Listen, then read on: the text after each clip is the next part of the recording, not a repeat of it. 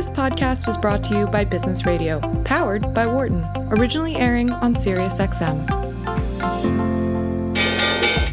Welcome to our Behind the Markets podcast. I'm your host, Jeremy Schwartz. Alongside Wharton Finance Professor Jeremy Siegel, we tackle the latest market trends every week on Business Radio, powered by the Wharton School, SiriusXM, channel 132. Welcome to Behind the Markets here on Business Radio, powered by the Wharton School. I'm your host, Jeremy Schwartz, Global CIO at WisdomTree, coming to you from the suburbs of Philadelphia.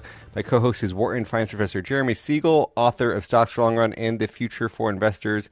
Please note I'm a registered representative for Foresight Fund Services. Professor Siegel is a senior advisor to WisdomTree. Our discussion is not tied to the offer or sale of investment products, and the views of our guests are their own and not those of WisdomTree affiliates. We're going to have a fascinating show. We're talking with Jim Masturzo of Research Affiliates about his views on the market's asset allocation, where they are positioning portfolios. But first, we're going to get Professor Siegel's take on the market. Professor, everyone's become a Fed hawk. I'm curious how you are feeling. You had some very interesting views last week. What's your sense? We've had a good week here in the markets.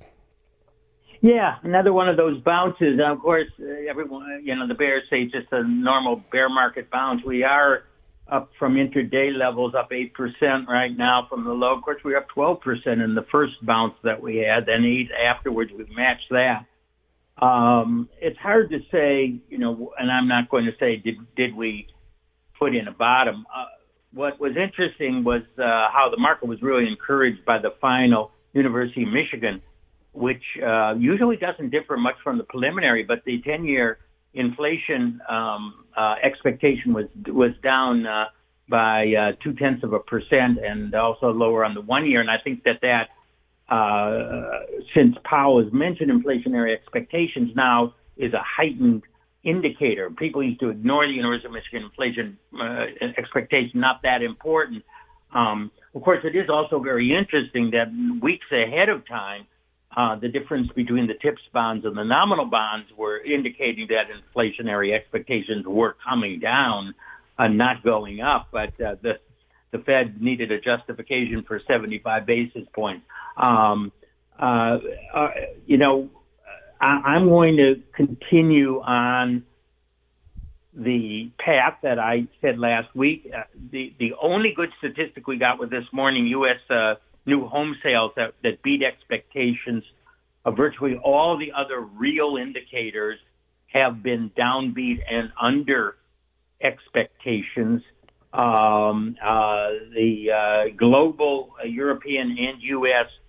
Purchasing managers reports have been very downbeat.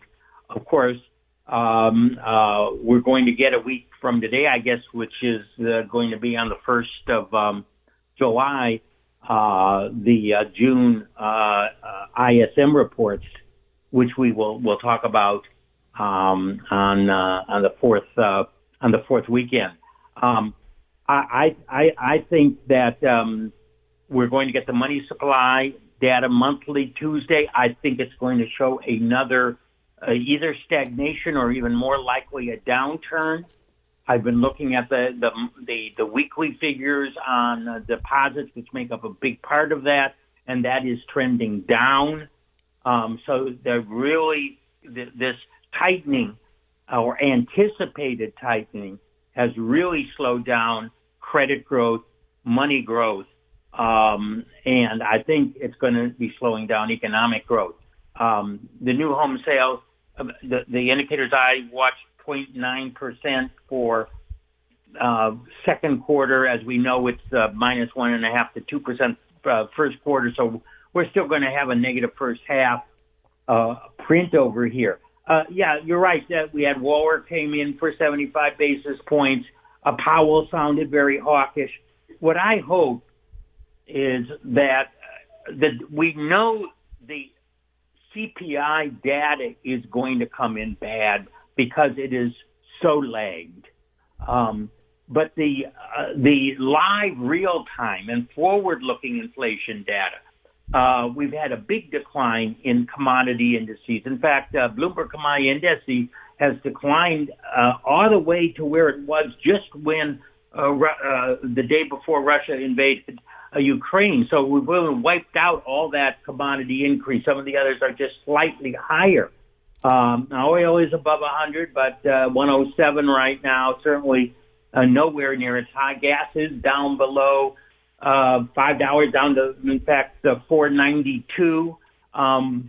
I think the Fed cannot ignore the slowdown, and if they continue to see money supply growth flatten or go down, my feeling is they, again, it may surprise everyone that's calling for 75, but by the end of July, we may be looking between 25 and 50, depending on how strong the economy is.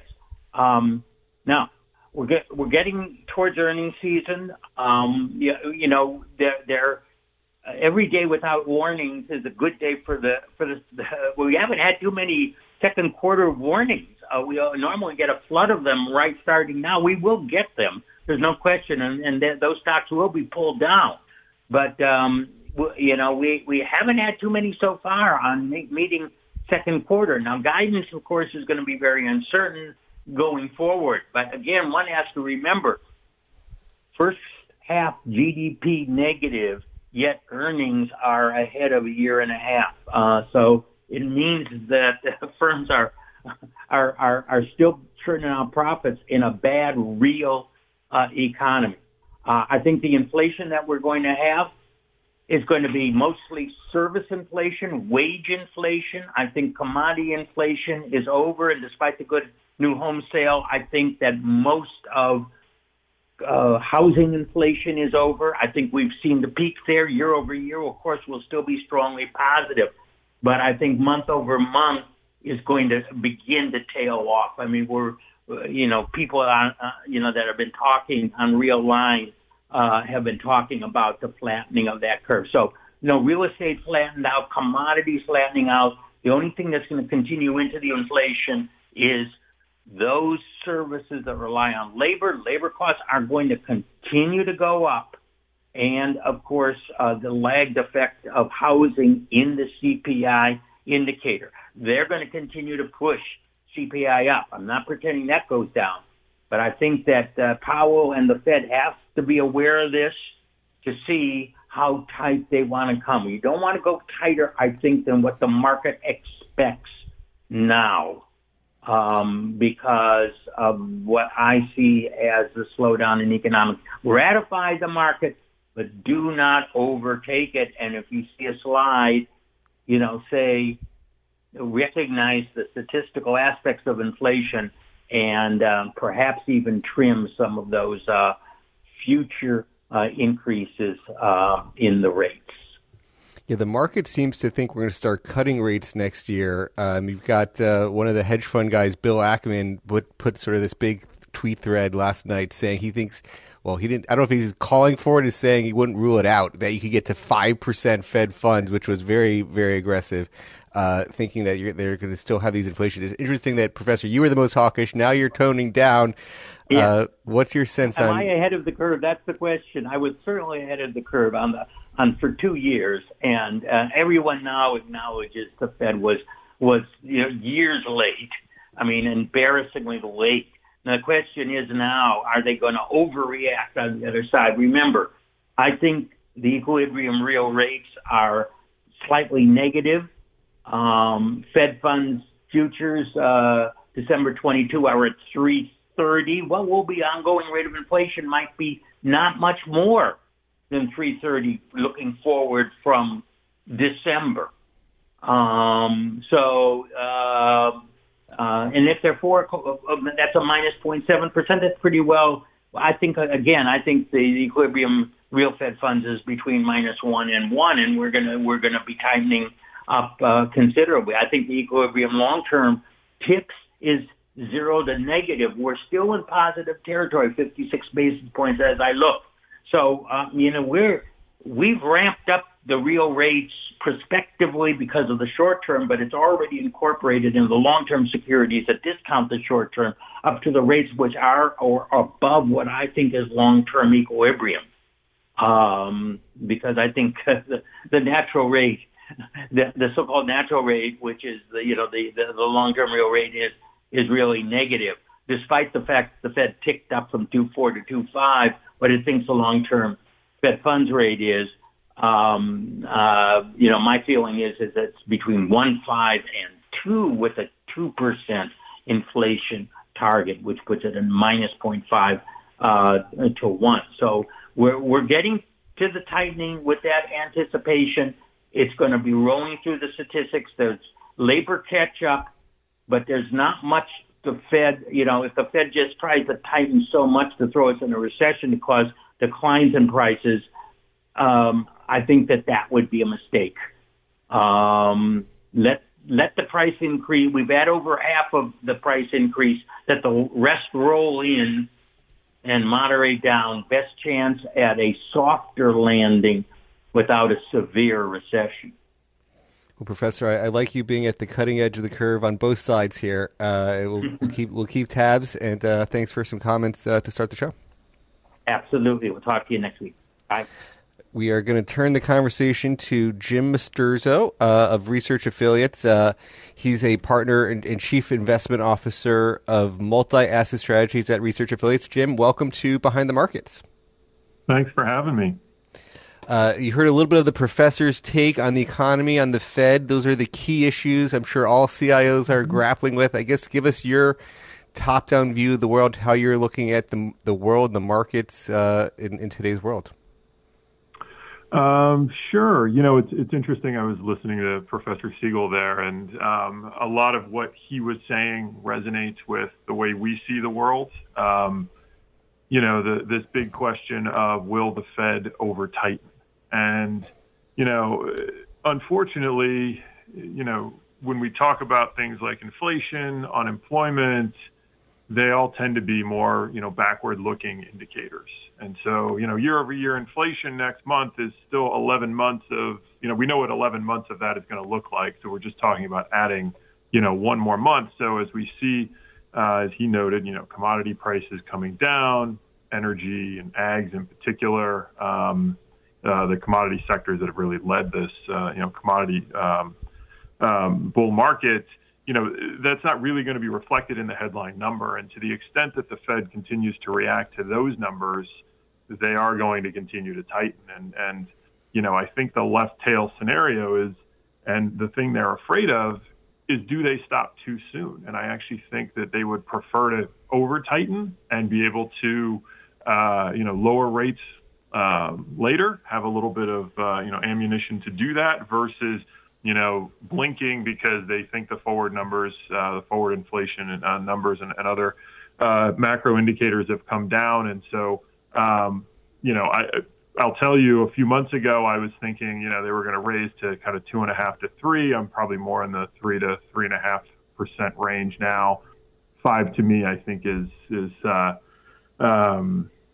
I don't see where 5 comes in, just thinking about some of the other, side effects that would cause both in the U.S. and abroad. And we don't talk enough about, what this means for the strengthening dollar versus, other currencies.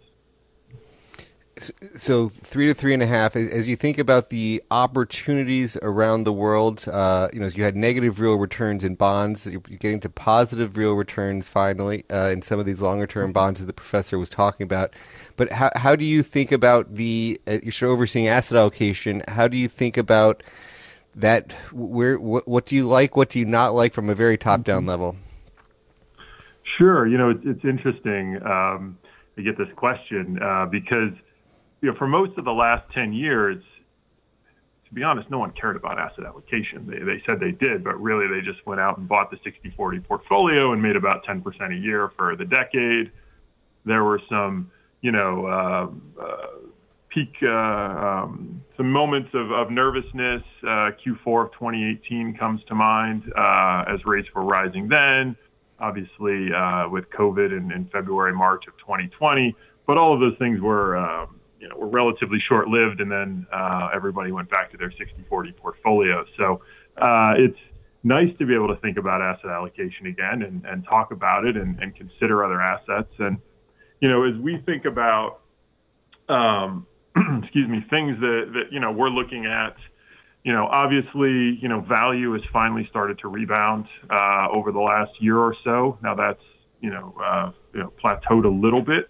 But that's been a nice thing to see because valuations were so stretched for so long.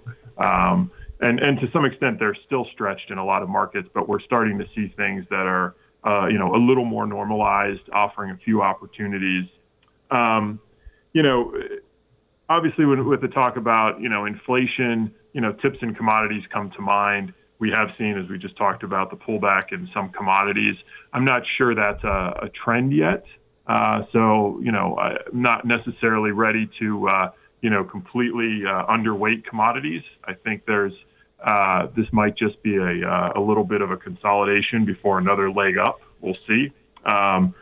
Because of the, and we can talk later, but, it kind of goes into the supply side of all of this. When we talk about, inflation in particular, and we talk about the Fed, it's really focused on the demand side, and that's really what the Fed can try to control. But there's a huge supply side component of this, obviously the war in Ukraine and other things. But, to answer your question probably more, directly, in times like this where we have high volatility, high inflation, rising rates, valuations that are not topped out but are still rich in a lot of markets, it's really tactical asset allocation makes sense. The, buy and hold strategic asset allocation, if you're 30 years old and you've got 40 years left, fine. But, for investors who are, thinking about their portfolios and, maybe have liquidity events coming up or other such things, the ability to be dynamic, things like trend following strategies, relative value strategies. Those are the things that do well in these sorts of environments. Yeah, the sort of to the point on standard 60-40 is all you needed until this year. And now you got the 60-40 being a lot of pain and things like commodities and trend following being like the few things that are up. How do you, when you think about, and your team does a lot, there's a lot we're going to drill into, but when you think about building expected returns for asset classes, which I know your team does a lot, you have some really interesting tools that tries to help give expected returns across assets and across factors. How do you build expected returns for commodities? What do you think they are today? And are there parts of commodities that you particularly like? Yeah, it's a great question. And as you said, on our website, we publish long-term expected returns. So say the expected return for the next decade for 130 different assets, including individual commodities. Now, I'll say that for assets like commodities, and let me first say that when we think about commodities, we're in this case thinking about derivatives on commodities, not spot commodities, which make a big difference, obviously. And so when we look at it, we look at things like, terms. The slope of the term structure is a big deal when you think about derivatives. So the idea of this roll down effect as you have to continuously move from derivative contracts that are maturing or expiring to the next closest to maturity futures contract if we're talking about commodities. So this constant churn makes a big deal and eats into your returns if the term structure is upward sloping or in contango. So when we think about long-term expected returns for commodities, we actually have to think about how do we forecast what the slope of the term structure should be long-term. And for that, we use a lot of history. The old adage that, history doesn't repeat, but it rhymes, comes into play when we think about long-term expected returns. We don't want to, in this kind of a case, come in and say, look, we're just going to, make up something or this is something we've never seen, but something that we actually think will happen over the long term. Over a month or a quarter, random things happen. We know that there's a lot of randomness, but over the long term, the historical averages that we see should be our, best estimates for, what we think is going to happen in the future. And the same thing goes for, then in addition to just the roll return, spot commodity prices, what happens to the price of oil or the price of corn? How are those going to be if they're, they tend to be higher than they've been over the last decade? We're probably going to forecast a reversion in that price, whether it be up or down. If they're lower than the history, probably reverting back up, and if they're higher, reverting back down. And in that curve, isn't that one of the most interesting things about commodities today, particularly for oil, but probably some others, that oil had been, if you go back the last 20 years, it cost, I did some estimates from the Bloomberg Commodity Index that I think, if my numbers are right, it's like cost you 7% a year for a very long time. And now it turned positive. Like, it's different. It's a big different dynamic. Yeah, it's really interesting. So prior to 2003, 2004, many commodities traded in backwardation. So you got this positive roll return, and then in 2003, 2004 to just really up to last year, as you just said, it really hurt your returns. And the number of people I talk to who are invested in ETFs that quote unquote are tracking particular commodities, and they don't understand why their return is so much less than what they see if they just look at the spot price on Yahoo Finance or whatever. But now we've seen that flip as we've seen oil prices skyrocket in the last year. And again, there's a supply component of this. In particular, we can talk about investments by oil companies, but obviously the war in Ukraine is playing havoc on that. But it basically just means that eventually the market is calling for balance between supply and demand, and the ability to build up inventories, in particular in oil, that have been run down over the last 12 to 18 months, if not longer. And so, yes, to buy commodity futures that are long dated in the future, you actually earn a positive from this backwardation. We're talking with Jim Misturzo, who's CIO of Multi-Asset Strategies at Research Affiliates. And so, Jim, coming back to how you build it into a portfolio, when you think, taking all that into account and a little bit of the inflation dynamics, the 60-40 being challenged, how do you think about sizing commodities? If you were to say a 60-40, do you have a favored baseline that you then overweight or underweight, or where do you think the typical commodities allocation should be today, given it was so painful for so long? I think people have been underallocated, is my view. Yeah. It's as we think about portfolios, and I would tell you a lot of the products that I manage and products that we have at Research Affiliates, we use the Markowitz mean variance optimization as a core component in our portfolio construction. So as we build our efficient frontier and go from low volatility to high volatility, obviously an asset like commodities, the Bloomberg Commodity Index volatility is call it 15 to 17%. Obviously, that increases as you move out. Now, what's interesting is, historically, we've always talked about, well, commodities are a diversifier to 60-40, just to make it simple, and that's true. The flip side of that is that commodities historically have always had a negative, or call it 0 to slightly negative real expected return. And again, we're talking about, commodity futures. And so the roll return, as you indicated earlier, and the 7% has been a major part of that. So, as we think about, portfolios and moving into the, call it a portfolio around 10% volatility, it's probably, call it 8 to 10%, commodities. And that's where we like to stay. Now, again, that's for a mainstream diversified portfolio. Obviously, if you're trying to position your portfolio consistently for bouts of inflation, then you would ramp that up higher. But as we think about most people just wanting a nice diversified portfolio, 8 to 10% is kind of the right, in our view, kind of the right mix. I want to come to, stay on a similar topic, but come to a different piece you wrote for equities and inflation. So I guess you wrote this piece last August talking about predicting equity returns with inflation. Obviously, inflation's been the key story of the day.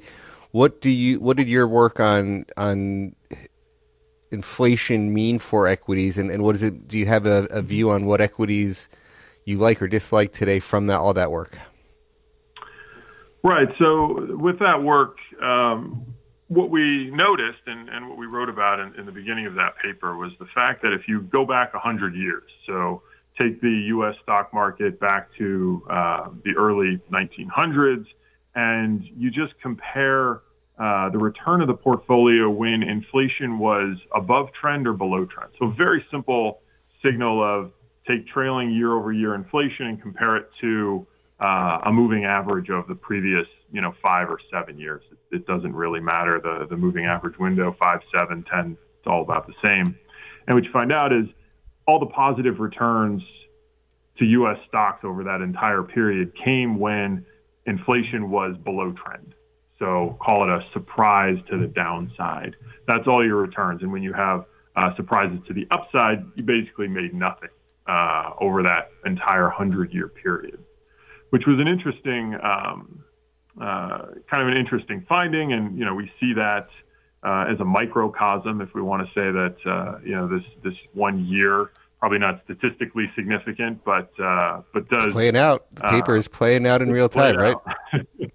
That's right. It echoed those results. We see above trend inflation, and we see, negative equity returns. And it's not a surprise in the sense that, or I should say it is a surprise for those that, you read the textbook, the finance textbook basically says that, equities are real assets. So my cost of inputs, well, I just pass that on to the end customer, and therefore I should be, net able to, sort of as a CEO or as an owner in a company, neutralize myself to inflation. But it's just not the case. There are lead lag effects here that happen. Every time, input prices go up, companies can't be, changing prices and things like that. So there are periods, and obviously most periods, especially during surprises, where they're forced to kind of eat that. It'll be interesting, as Professor Siegel noted about earnings, to see what happens this quarter. Now,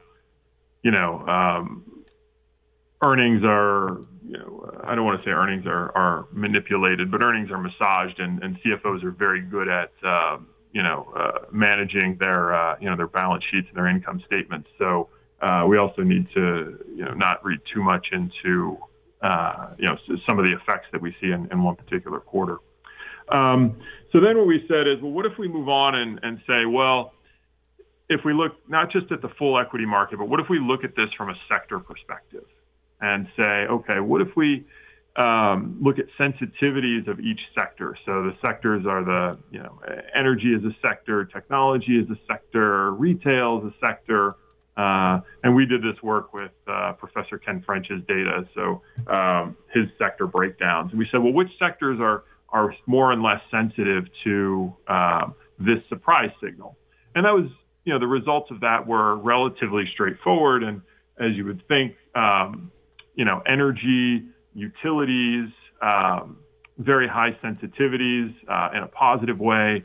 And then you saw sectors that are require, say, energy in particular as an input being very negatively, affected by these surprises. And so you can, take the results in that paper as an indication of how to tilt your portfolio, in times of high inflation, all else being equal.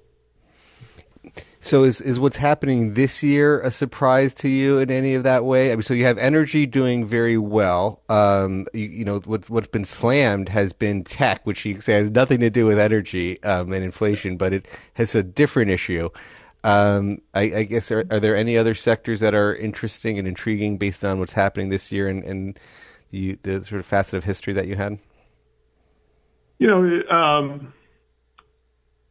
Real estate, I think, is an interesting sector because, again, you would think, high inflation, real estate should do well.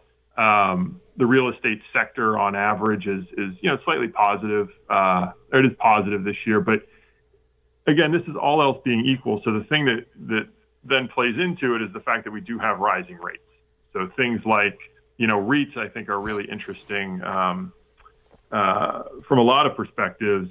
And, it's important with REITs to understand that, we used to talk about REITs being offices and, shopping malls and that sort of thing. And that's still a big part of it. But now we have things like, telecommunications poles and, data centers and a lot of the sort of tech, more techy parts of the economy in there. And REITs are, affected by two things: the cost of, or the value of the properties, but the ability to roll over those properties and invest in new properties and borrow. So the interest rates are a big part of this. So we're seeing this, particularly with real estate, we're seeing this kind of headbutting between high inflation, good, rising rates, bad, kind of neutralizing each other. And then you throw in particular with REITs and offices, what does the future workplace look like? I tend to think that we're moving towards, we have been moving towards, called hybrid, work from home, work from anywhere, whatever you want to say. I think the pendulum will swing back a bit at some point here, maybe with the next recession and things like that. I mean, it's seen as a perk obviously by employees. And I think, I'll say it myself, I like to work from home certain days. It's nice. I think you probably do too. But for a lot of jobs, what you start to realize is if you're an employee and you want to work from home, or you want to work from a different city or a different state, well, that just means that your competition for your position, for other positions, is now with not just everyone in the U.S., but now it's global. Yep. And so we're not just talking about offshoring, call centers and those sorts of things, but individual bespoke workers could really just be anywhere and in any country. And so I think there's going to be a little bit of a swing back from the work from home perspective. Our team has personally, for me personally, my quality of life has definitely changed dramatically for the better. I used to have to commute to New York for 2 hours. No longer have to do that. We're remote first. I do all these calls.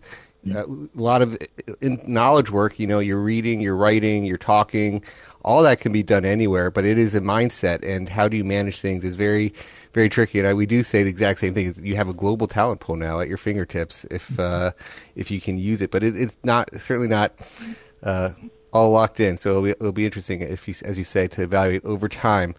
I want to quickly wrap up this first part of the conversation using that inflation timing stuff. Have you all thought about, or maybe you do, incorporate that into asset allocation frameworks, and you're sort of going more into cash because of the inflation surprise, and you would dial down your equity allocation because of all that shift to the sectors that you like? Is that something you've sort of productized in a way in your asset allocation frameworks?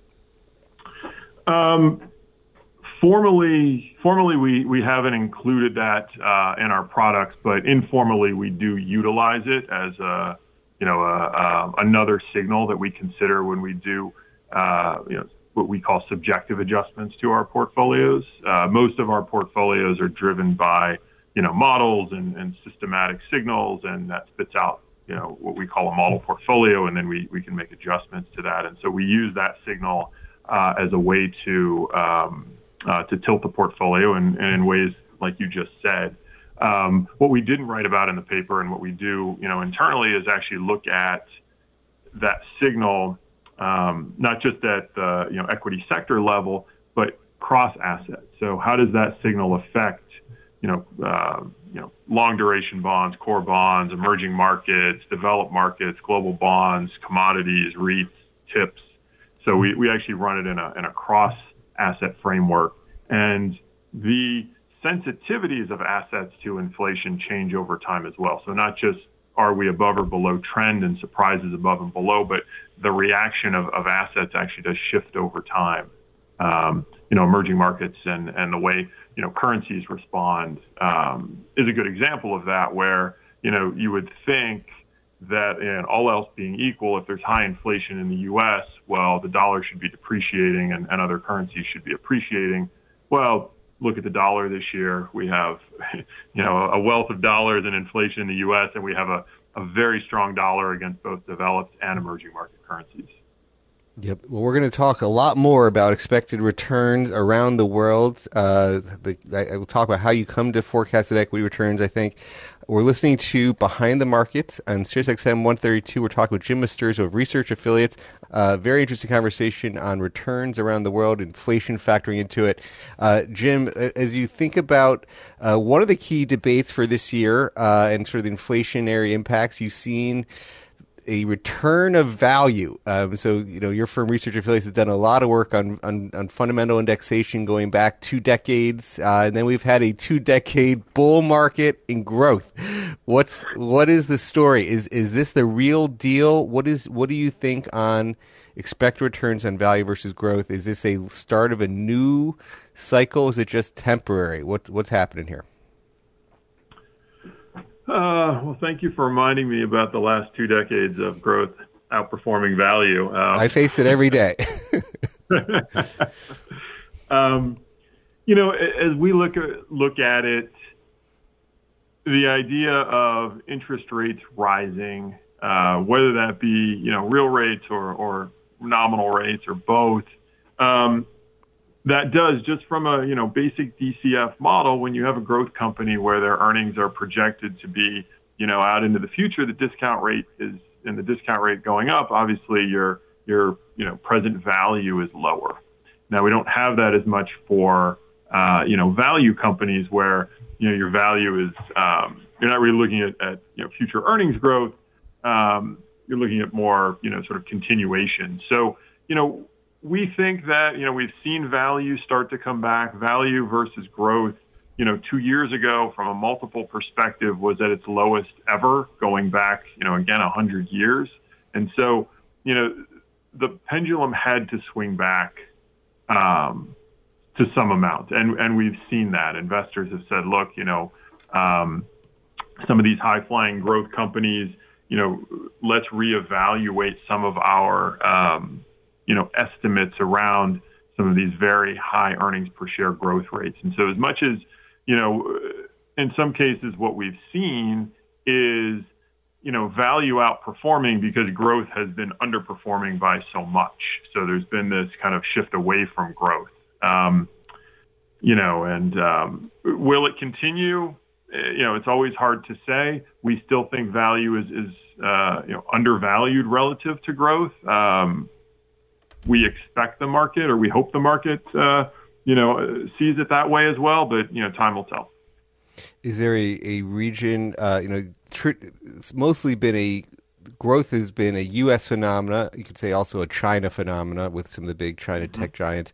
But and I think some of your, if I follow some of it right, your EM value has been one of your higher expected returns. But as do you have a view on U.S. value versus EM value, or any stories around things that you'd say undercounted by most people?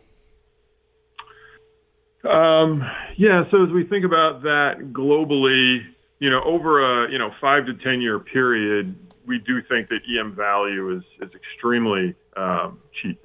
And so that's a place, again, for a 5 to 10 year horizon where we're extremely bullish. Now, from a shorter term perspective, just EM in general, there are some headwinds. As we think about EM, and again, with a strong dollar, most of these or many EM countries, issuing debt not in their local currency, but in U.S. dollars, that becomes more expensive for them. For those countries that are, commodity, importers, oil prices and commodities being expensive and needing to buy those commodities in dollars, it's a bit of a double whammy. So you have the high commodity prices and a strong dollar. That's a headwind for certain emerging market countries. Now we see countries like India and China buying oil from Russia at 30% discounts, and it's easy to criticize that those moves, but also you understand that if you have access to something that's cheaper and you're trying to run a country, I get it. So I guess to answer your question, yes, for someone thinking about the 5 to 10 year horizon, really non-U.S. value, we like value in all markets, but non-U.S. value versus U.S. value, we're much more bullish. That is interesting. And is it EM overdeveloped, or is there, or is developed value as attractive as EM versus the U.S.? I've been bullish on Europe for a few years now, and that just has not played out.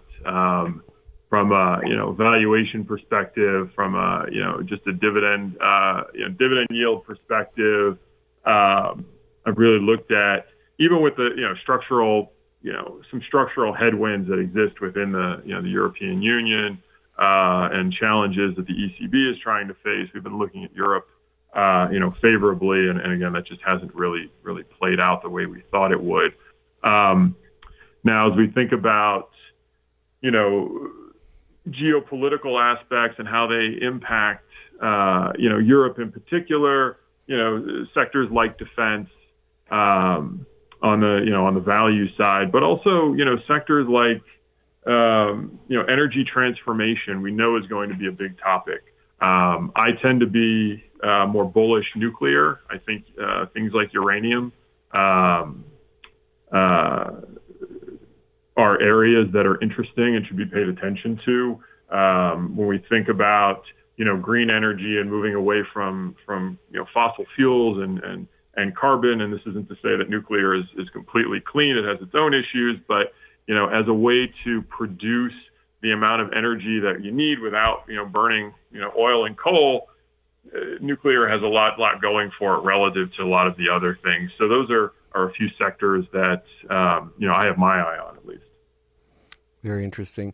Let's talk a little bit about how you come to these when you're talking about a view of Europe or EM value versus U.S. value.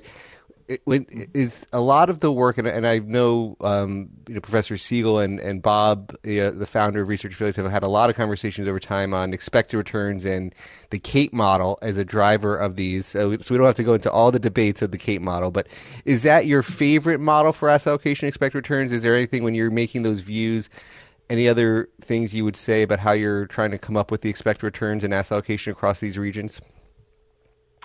Yeah, so as you said, we use CAPE. We tend to use the I don't know if I want to call it the original CAPE or the raw CAPE. I know Professor Siegel has papers on adjustments to CAPE. We tend to use the what Professor Schiller publishes as his original CAPE. But we do a few adjustments around it, and the adjustments are essentially based on the idea that we think about valuations. Obviously we know the current value, but what's the fair value? And so, for a long time there were arguments about should you just take the full period average of the CAPE, and that's somewhere around 16 or 17. Are we really going to trade back to 17? Are we going to trade it? Which is influenced by levels of CAPE ratios of 8 from the late 1800s, early 1900s. Even during the financial crisis, the CAPE dropped to I want to say the bottom was 14 or 15. So as bad as the financial crisis was, we were only a little bit below the that sort of long-term straight average. We tend to look at more moving averages and exponentially weighted moving averages of and then input or incorporate the fact that, at least in our work, as we think about, reversions of CAPE ratios, it's really call it a 2-decade type phenomenon. So you can be overvalued or undervalued, but you should expect that reversion, especially when you're overvalued, is can take some time. So, you shouldn't expect from a valuation perspective, a 10 or 15% drop just purely based on the fact that the CAPE is high. Right. So if you were to give a view of the U.S. market, real returns from where we are today, this is like the key question. Like, where are we today? What do we think about the U.S. overall markets without the value growth dichotomy? Yeah. So if we just look at the cap-weighted U.S. market, we have an expected return for 10 years net of inflation of 1.3%. Our 10-year forecast for inflation is about 4. which might be a little bit high, but on average from where we're starting is in the ballpark. So if you throw that on, you're somewhere around 5.5. But when we think about expected returns, we tend to always talk about it as net of inflation, because obviously that's what you're actually keeping.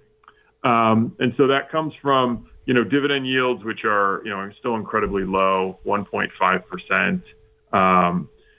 Earnings per share growth on average, if we just look back as a moving average trend, is about another 2.5%. That gets you to 4%. And then this idea of valuation reversion from the Cape to from the current Cape to our fair value is a tailwind of about 2.5%. Now I should say that's as of end of last month. Obviously, some market activity this month will bring that number down just a little bit, but call it 1.5% net of inflation for 10 years. Yeah, it's interesting. Now, I will say we always get pushback that your number is too low, which is always the thing. And one thing I like to point out is as we think about this, our purpose.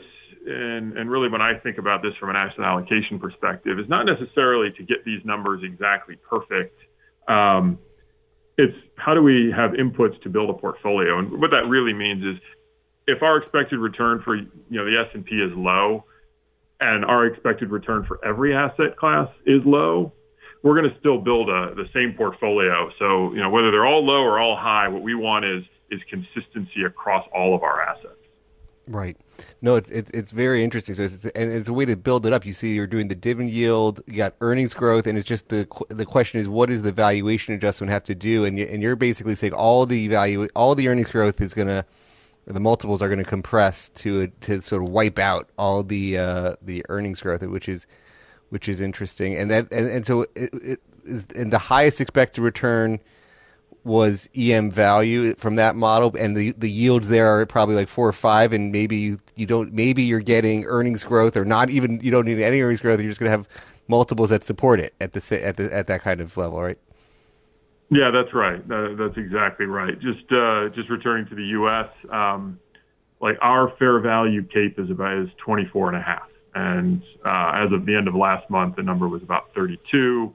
Or probably, I think, closer to about 30 now, so it's come down a little bit. But, trading at about, 25. Our multiples in other countries, I'm just looking at our overall emerging market, fair value is, 15.5. Again, the idea that, all countries shouldn't be trading at the same multiple. There's reasons we trade at different ones. So our multiple in emerging markets is much, much lower, and our overall, or let's see, the current Cape is right about our fair value. So it's it's 15.3 versus 15.5. So let's just call that at parity. Kind of the same thing with developed markets. As you move to, as you said, value and growth, those disparities, though, there are disparities there when we think about value and growth in these other regions. What about bonds? We talked about a little bit with the professor, his view on equilibrium real rates. If you said there's a market where it's probably the most interesting today, I've been talking Japan, where, Japan value is like a 10 PE below, and you've got zero bond yield. So you got a 10% spread on current numbers. The Capes obviously would probably be higher, so maybe not as low as my current numbers. But where do you see bond yields today at fair value? As we're looking at bonds, and obviously, developed markets, both the U.S. and just globally, we're seeing rates rise, and so it's been tough for bond investors. From that perspective, if we think about, I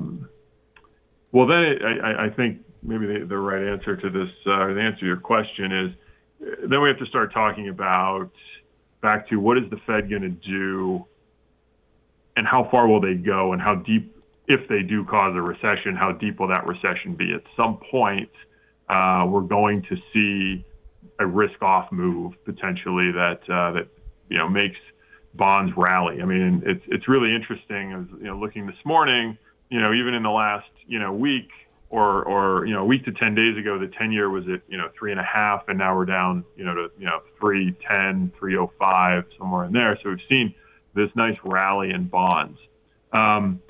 What's actually more interesting to us from a bond perspective, is, as much as we talk about EM equities, is EM local bonds, where we have yields at about 8%, and we have a really strong dollar.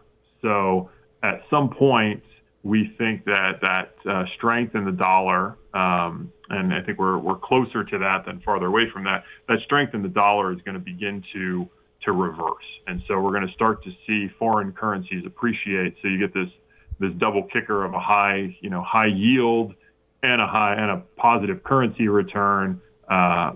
Makes that asset class really appealing relative to developed markets and U.S. bonds. And even to, hard currency EM debt, where, we still have this, some funding issues and other sorts of things. So EM local bonds is something that's always a little bit unloved, but something that we're, definitely keeping an eye on. We feel that pain there too. What's the catalyst that turned the sentiment to EM bonds or the dollar? Yeah, it's an interesting question of what will actually be the catalyst, and I think that's the bit of the $64,000 question, or as Rob likes to tell me, it's no longer the $64,000, it's the $64 trillion question. We've had inflation since the 50s. I don't necessarily have an answer for what that catalyst will be. I can tell you that whatever I would say, it'll be something different, because now we get back into, the idea of geopolitics and things happening there. It could simply be, we do enter a recession, and as I believe you were saying earlier, markets are predicting, rate falling in the U.S. next year. It could be as simple as that. But it also could be, an ending to, or some settlement with the war in Ukraine. I don't think there's necessarily going to be an ending to that war anytime soon, but it could be some sort of, negotiations or things of that nature. The oil markets settling, as I mentioned, you have all this Russian oil that used to go to Europe and is now going to India and China. So you have call it a reshifting of that market, but essentially the supply and the demand will find each other. And so that may actually be a catalyst for a little more comfort with EM and an appreciation of EM currencies. So there's a lot of different things that could be the catalyst. We think that something will happen, though. Well, Jim, we just ran out of time, but this was a great conversation. We've been talking with Jim Masturzo, who's the Global Chief Investment Officer at Research Affiliates of Multi-Asset Strategies. I'm Jeremy Schwartz. I'd like to thank our producer, Patty Hall, our sound engineer, Chris Tukes. It's been a fantastic conversation. You can listen to us, our Behind the Markets podcast. Have a great week, everybody. Thanks for listening to the Behind the Markets podcast. If you want to learn more about WisdomTree, visit wisdomtree.com. You can also follow me on Twitter at Jeremy D. Schwartz. I'd like to thank Patty Hall for producing our live program on SiriusXM Channel 132 and our podcast producer, Daniel Bruno. Join us next week for another edition of the show. For more insight from Business Radio, please visit businessradio.wharton.upenn.edu.